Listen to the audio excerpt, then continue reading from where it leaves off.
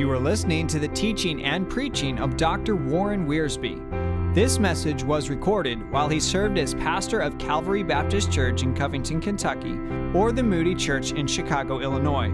For additional resources, please visit 2prophetu.com. That's the number 2, PROPHETU.com. And now, Dr. Warren Wiersbe. Peterson's God of Everlasting Glory is a good preface to the message tonight based on Genesis 1. For a number of Sunday evenings, we're going to be looking into Genesis 1 through 11, which is the book of beginnings, because it's important for us to know where we came from and where everything else came from.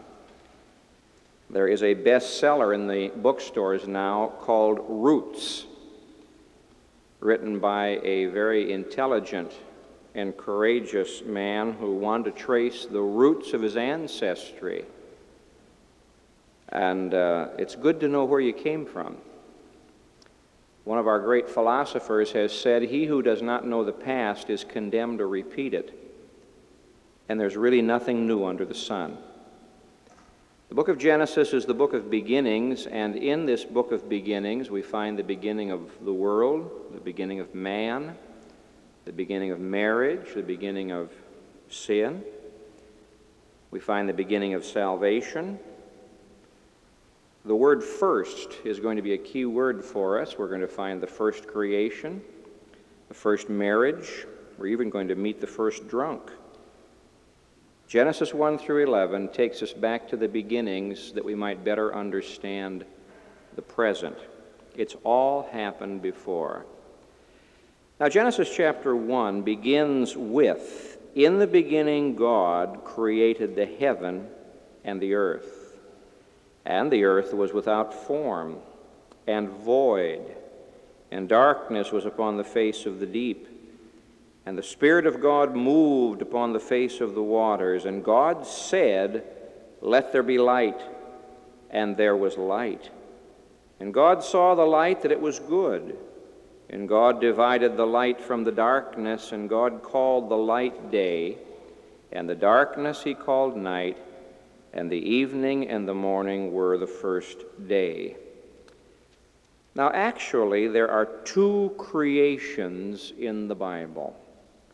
There is the old creation in Genesis 1, and there is the new creation, the spiritual creation.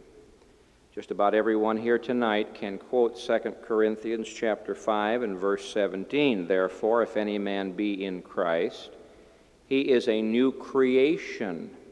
Old things are passed away. Behold, all things are become new." That is not the only verse in the New Testament that informs us that God is building a new creation. For example, I read in Galatians chapter 6 and verse 15, "For in Christ Jesus neither circumcision availeth anything, nor uncircumcision, but a new creation." Not the old ritual of the Jewish law, but a new creation. You turn the page to Ephesians chapter 2, verse 10. "For we are his workmanship," talking about believers, "created in Christ Jesus unto good works, which God hath before ordained that we should walk in them." That same verb, created, is used up in verse 15 of Ephesians chapter 2, talking about our Lord's work on the cross. "Having abolished in his flesh the enmity, even the law of commandments contained in ordinances, to create," that's the verb there, "to create in himself of two," Jew and Gentile, "one new man, so making peace." Now there is a new creation which is the spiritual creation. Jesus Christ is the head of the new creation. There is the old creation, which is a material creation. Adam was the head of that. Now, the better we understand the old creation, the better we're going to understand the new creation. Mr. Peterson's hymn that we sang talks about the book of nature. God has revealed himself in the book of nature. The heavens declare the glory of God. The firmament showeth his handiwork. God has revealed himself in the Bible. He's revealed himself in the new creation. And the better we understand the old creation, the better we're going to understand the new. The better we understand Genesis chapter 1, the better we're going to understand the Christian life. You've noticed as you've read the four Gospels that Jesus Christ looked at the book of nature and found spiritual lessons. Have you noticed that? He saw a sower passing out seed, and he said the seed is the Word of God. He heard about a woman in travail. He said, you must be born again. The wind was blowing. He says, the wind blows where it wills. You hear the sound. You can't tell where it comes from or where it's going. So is every one that is born of the Spirit of God. Water to him was a picture of the Holy Spirit. If any man thirst, let him come unto me and drink. I am the true vine. You are the branches. When the Lord Jesus looked at the book of nature, he didn't simply see vegetables and fruits and people and seeds. He saw spiritual truth. And you and I should do the same thing. So as we consider Genesis chapter 1, I want you to notice the parallels that exist between the old creation and the new creation. You can take the book of nature in Genesis 1 and the Christian life, and you can put them side by side, and you can see parallels that exist. And I think the better we understand these parallels, the better we're going to live for the Lord Jesus Christ. First of all, both of these creations begin with God. In the beginning, God created the heaven and the earth. Now, everything we need to know about the universe is right there. This is the foundation for everything. You've got time in the beginning. You've got personality, God. You've got force, created. You've got space, the heaven.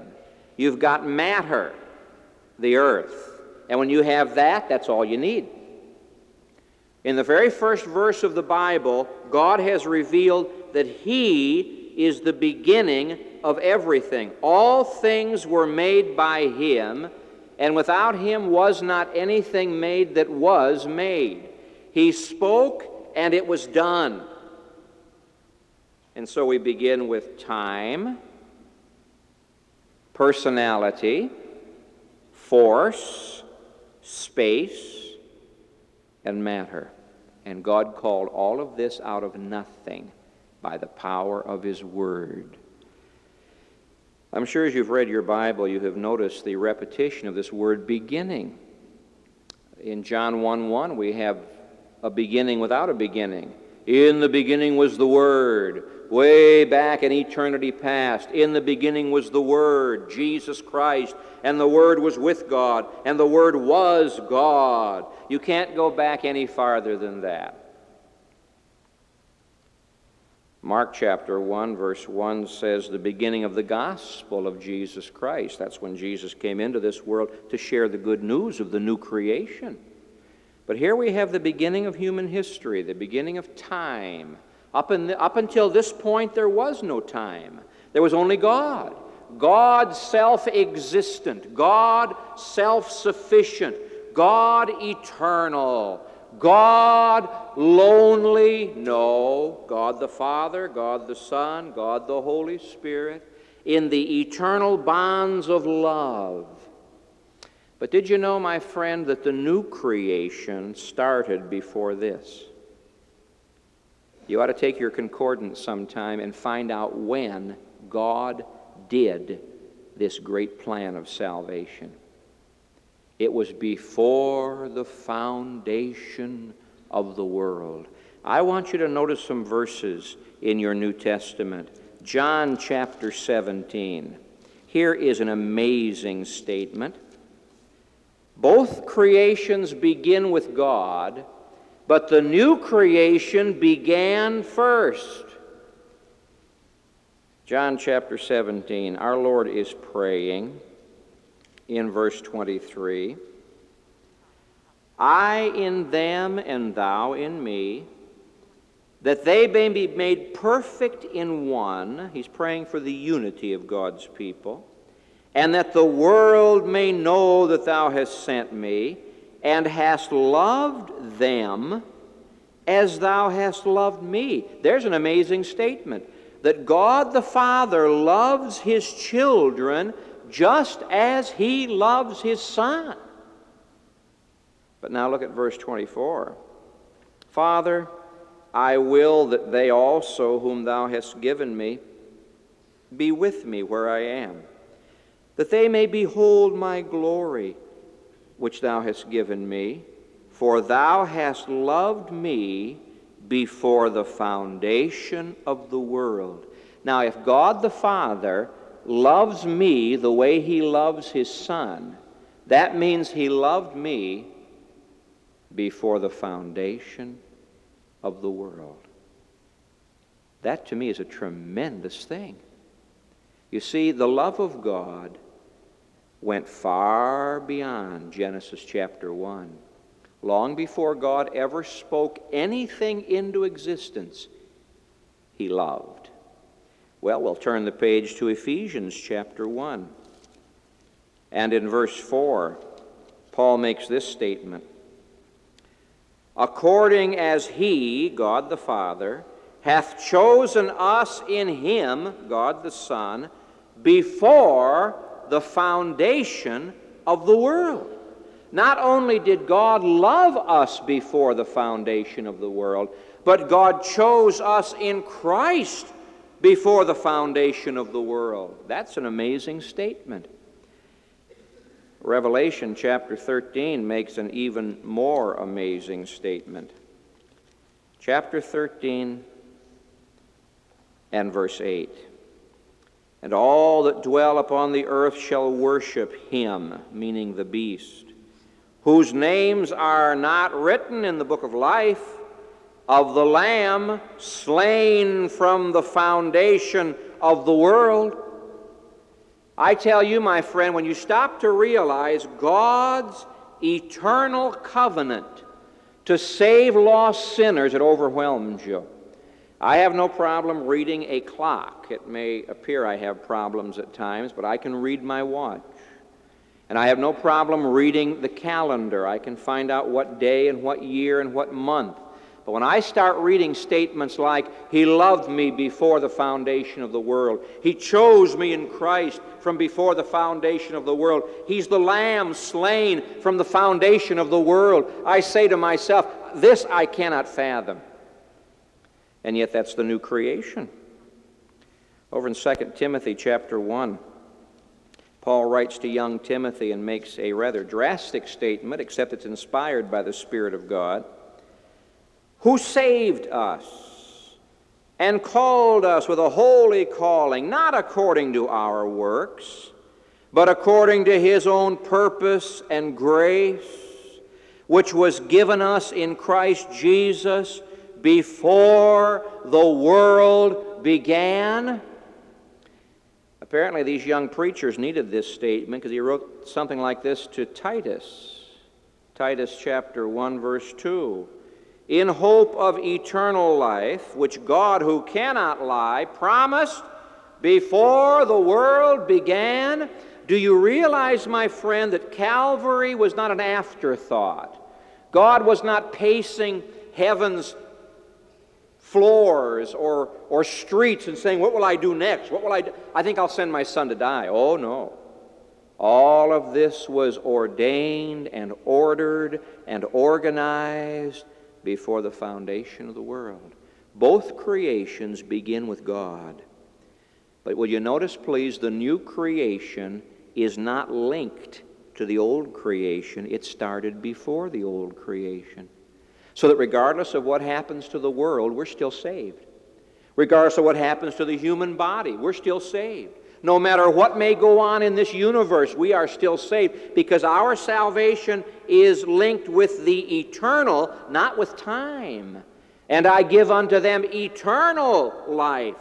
Eternal life doesn't just mean life that is extended. He didn't say, I give unto them extended life. I give unto them eternal life. That means we reach all the way back before the foundation of the world. We are sharing the very life of God. And those who have never been saved are linked to time. And therefore, you don't have eternal life. Both begin with God. Now back to Genesis chapter 1. There's a second parallel between the old creation and the new creation. Both involve the Spirit of God and the Word of God. Both involve the Spirit of God and the Word of God.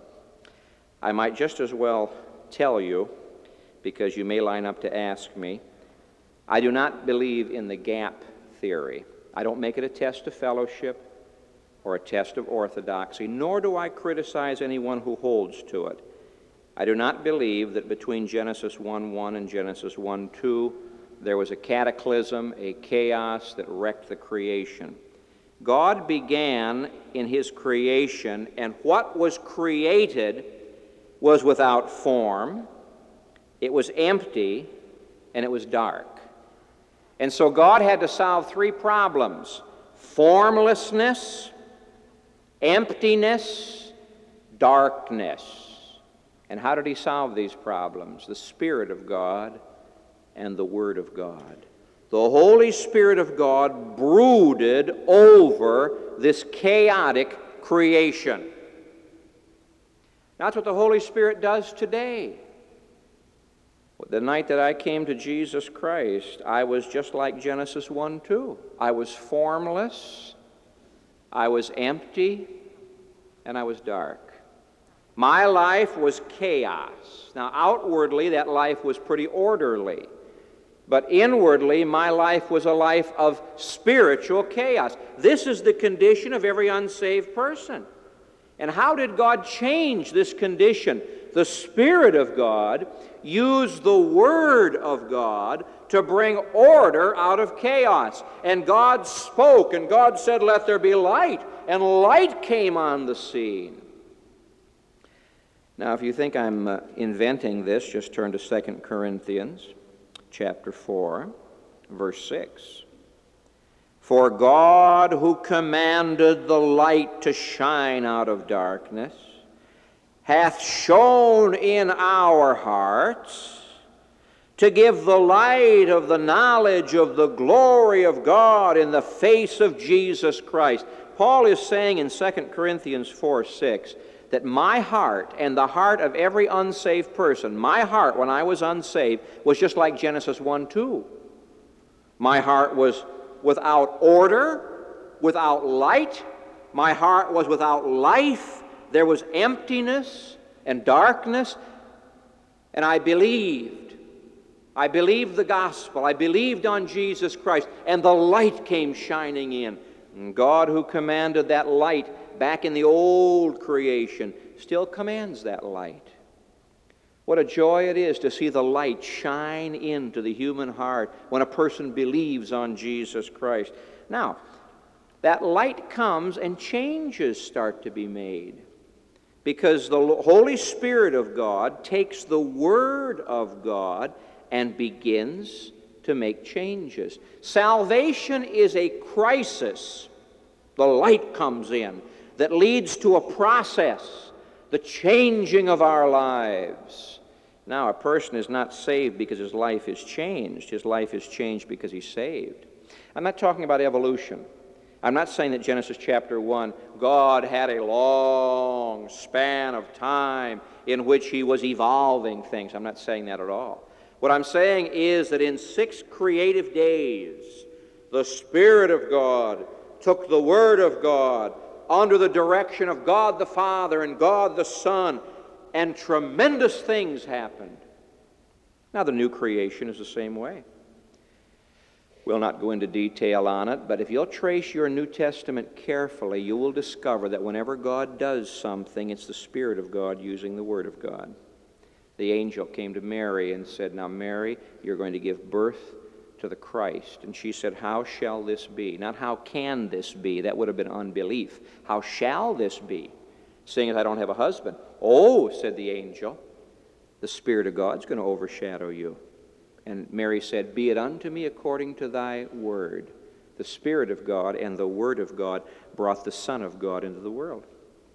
The same thing is true of our salvation. How are you saved? The Spirit of God takes the Word of God, born of the Spirit, born of the Word, and applies it to our hearts. We believe and we're saved. How is a person sanctified? Same way. If you want to grow in your Christian life, the Spirit of God takes the Word of God and applies it to our hearts.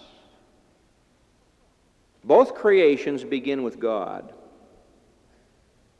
Both creations involve the work of the Spirit of God and the Word of God. Before we leave this particular parallel, I want to point on something very important. God said in verse 3, God called in verse 5. God said, let there be light, and there was light. And God called the light day, and God called the darkness night. Over in verse 8, God gave an identification. God called the firmament heaven. In verse 10, God called the dry land earth. Will you watch this very closely? The Word of God identifies what things are.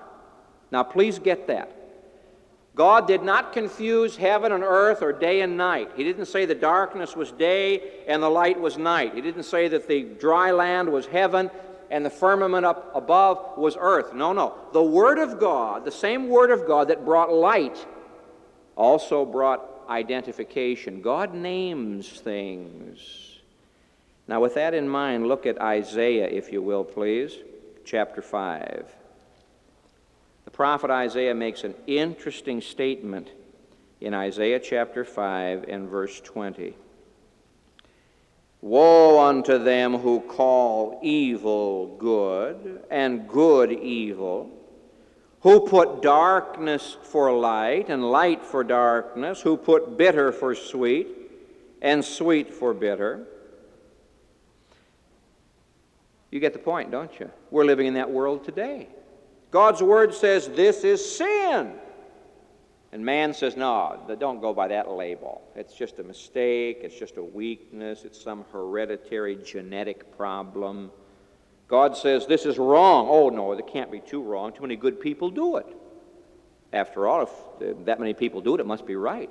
You see, the same God who gave me life through His Word says now this same Word tells you what is right and what is wrong. Both involve the Spirit of God and the Word of God. I must hasten. There's a third parallel. Both creations follow a plan. When God created in Genesis chapter 1, He followed a plan. Now what did He do? It's very simple. You read those 6 days of creation, and you find in the first 3 days He formed. In the last 3 days, He filled. Day 1, light. Day 4, lights, plural. Day 2, the heaven above, the waters beneath. Day 5, the birds and the fish. He made the heavens, then He put the birds in them. He made the waters, He put the fish in them. Day 3, He made the earth. Day 6, 4, 5, 6. Day 6, He made the animals and the plants. 1, 2, and 3, He formed. 4, 5, and 6, He filled. That's God's plan. Now, that's God's plan in the new creation. How does God work in the new creation? He forms you, then He fills you, and you produce fruit. And He forms you, and He fills you, and you reproduce. This is the way God works. You take any character in the Bible about whom we have any information, you'll find that's the pattern God followed. He took Abraham, He had to form him, He filled him, He used him. He formed him some more, filled him, used him. It was true of Abraham and Isaac and Jacob and Joseph and David and Samuel and Peter and you and me. If God's going to work in the new creation, the Spirit of God has to take the Word of God and form us and then fill us, and form us and then fill us. Now, would you notice that in this chapter, and I'll not read it to you because you know it so well, God has a ministry of dividing and separating. God does not allow things to get mixed up. He doesn't mix the heavens with the earth. He doesn't mix the earth with the waters. He doesn't mix the things in the waters with the things flying in the heavens. He doesn't mingle things. He keeps them separated after their kind. Some folks don't like this doctrine of separation, but it starts in Genesis 1. If God is going to bless us, if God's going to form us and fill us, we have to be separated from that which is wrong. God will not form us and fill us if we're not separated. That's why the Word of God says, "Come ye apart and be ye separate, saith the Lord. Touch not the unclean thing. I'll be a father unto you. You'll be my sons and daughters." God wants to bless us. God wants to build our lives and use our lives. But it's only going to come if we're separated unto Him. If we make a distinction, if we let God make a division between what is right and what is wrong. God follows a plan. I'm noticing in chapter 1 of Genesis that before God put man on the earth, everything was there that man needed. This encourages me. Man needed light. Man needed air. Man needed water. Man needed food. And they were all there when God made him. Now, if you'll pick up Genesis 1 and put it side by side with John 1. Genesis 1 starts, "In the beginning God." John 1 starts, "In the beginning was the Word." In Genesis 1 you have 7 days. In John 1 and 2 you have 7 days. Check it out. But if you'll put the two chapters side by side and then move into the Gospel of John, you'll discover in the new creation, God provides everything that the believer needs. Chapter 1, light. "In him was life, and the life was the light of men. And the light shineth in the darkness, and the darkness was not able to put it out." Chapter 3, air. "The wind bloweth where it listeth." Chapter 4, water. "Ask of me, and I'll give you a well of water springing up to everlasting life." Chapter 6, food. "I am the bread of life. He that cometh to me shall never hunger. He that believeth on me shall never thirst." You see, in the new creation, God gives you in Christ everything you need to live. He is your light, and He is your breath, and He is the water of life, and He is the bread of life. Both follow a divine plan. There's a fourth parallel. Both creations climax with God's image. God works on day 1 and day 2, 3, 4, 5. He comes to day 6 and calls a committee meeting. And He said, "Let us, Father, Son, Holy Spirit, let us make man after our image." The climax of the old creation is not the creation of animals. And we love animals. I would not criticize your parakeet for anything. The climax of the old creation is, to the amazement of angels, to the utter astonishment of Satan, God makes a creature out of clay and gives to that creature the image of God, a spiritual nature that can fellowship with God, a mind that can think, a will that can decide, emotions that can feel. Much higher on the scale than that of an animal is man made in the image of God. And the climax of creation is a creature made in the image of God. What's the climax of the new creation? Why, we're going to share perfectly in the image of God.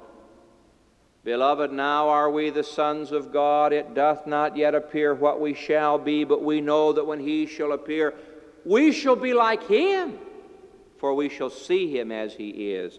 We're going to have a glorified body, like unto His glorified body. We're going to have purified minds and hearts and wills. Our whole nature is going to be changed and made ready instantly for a heavenly home. The climax of the old creation, man in the image of God. The climax of the new creation, believers in the image of Jesus Christ. Now, I should say this before we move on to the last statements. Don't wait for the rapture to start reflecting His image. Start now. Over in Ephesians chapter 4 and verse 24, Paul gives us that admonition. And that ye put on the new man, which after God is being created in righteousness and true holiness. He says, right now, you and I can share in that beautiful new creation and start thinking the way God thinks, and loving the way God loves, and acting the way God acts, so that when Jesus Christ comes back, we are well on our way to being like Him. There is a fifth parallel. Both creations lead to rest. The 6 days of creation, the seventh day God rested. And of course, this was the beginning of the Sabbath day. And God rested on the seventh day. He ended His work from all the work which He had made. The old creation ended with rest, but that rest was broken. God had to break His Sabbath rest and go out looking for a lost soul. Adam, where art thou? The new creation is going to end with rest. I'm looking forward to that. When I was a bit younger, I used to think that people were cowardly. They were sissies when they talked about, I'll be so glad to get to heaven where we can serve the Lord and not be tired anymore and not have aches and pains. I don't talk like that anymore. I used to criticize David in the Psalms when he prayed, "Oh, that I had wings like a dove, that I might fly away and be at rest." I don't criticize him anymore. The old creation ends with rest. God ceased His work, not because He was tired. God cannot get tired, but because His work was finished. It was the rest of completion. Now, in the Bible, there are 4 different rests. There's the rest of completion, which was God's Sabbath, which was broken by sin. There's the rest of the covenant, the Jewish Sabbath. God said to the Jewish nation, I want to remind you, I purchased you out of Egypt. You take that 7th day, 6 days you labor, 7th day you're going to rest. It's my covenant mark with you. There's the rest of salvation. Come unto me, all you that labor and are heavy laden, I'll give you rest. But there is that eternal rest that one day we're going to enjoy with the Lord. Now, please don't think of it as lying around on white clouds, preening your feathers and doing nothing. It will be rest in that our earthly work will be over. Our earthly burdens will be gone. Our earthly struggles will have ended. All earthly impediments and hindrances will be removed. And it will be rest in the sense that we'll have all eternity just to enjoy and serve God. You're looking forward to that? I hope you are. The new creation is going to end with rest. We're going to see in this series that Revelation, the book of Revelation, and the book of Genesis stand side by side. Everything that God starts in Genesis, He's going to complete in Revelation. All of the things that were ruined by sin in Genesis are going to be redeemed in Revelation. And we're going to enter into God's rest. Finally, both of these creations glorify God. The heavens declare the glory of God. I imagine the morning stars, when they sang together, and the angelic hosts must have been awestruck by God's creation. You know, creation is beautiful. We've made a mess of it. The book of Revelation tells about the day that God is going to destroy them who are destroying the earth. God's going to solve the ecology problem one of these days, and it's not going to be an easy solution. But nature is beautiful. I was flying home from Seattle some weeks ago, where I'd spoken one night, and I'd never flown out that way before. And we were looking out the window, and there was this beautiful mountain peak. I think it was Mount Hood. Gorgeous thing. And I turned to the fella across the aisle to say something. You know what he was doing? Reading a comic book. Reading a comic book.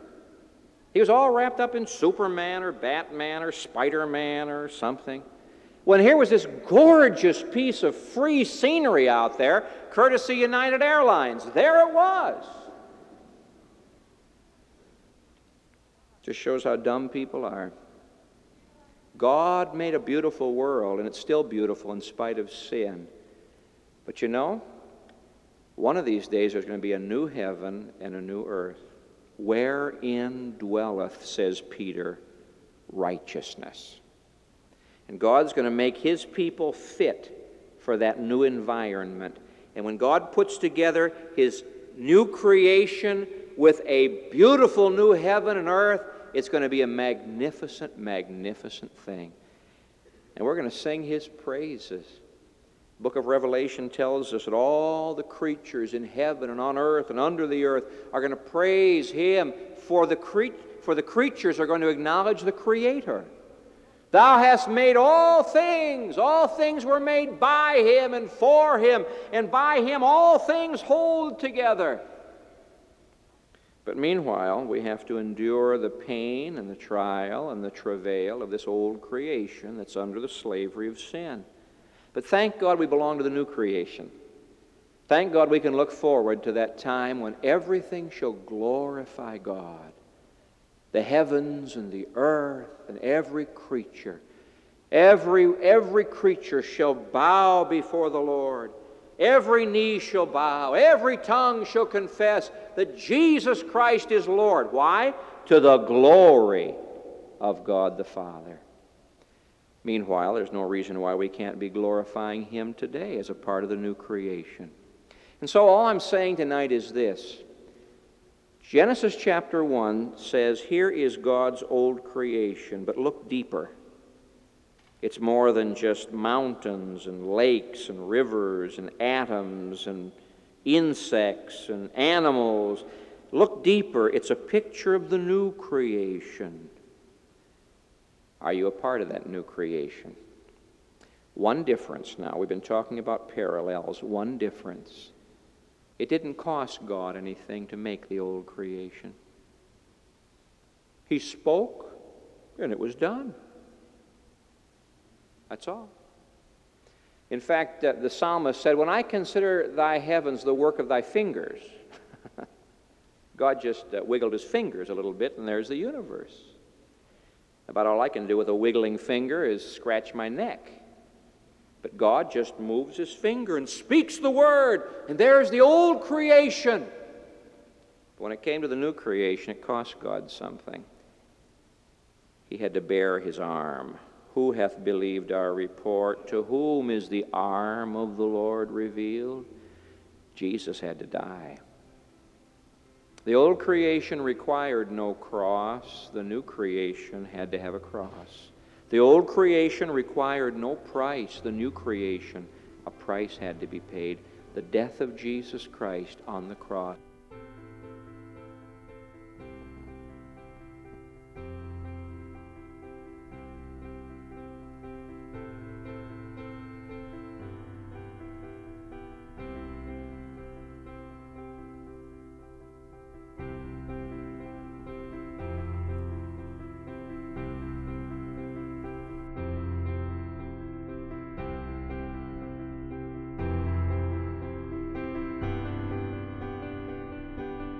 All of Dr. Warren Wiersbe's material is owned and managed by ScriptText.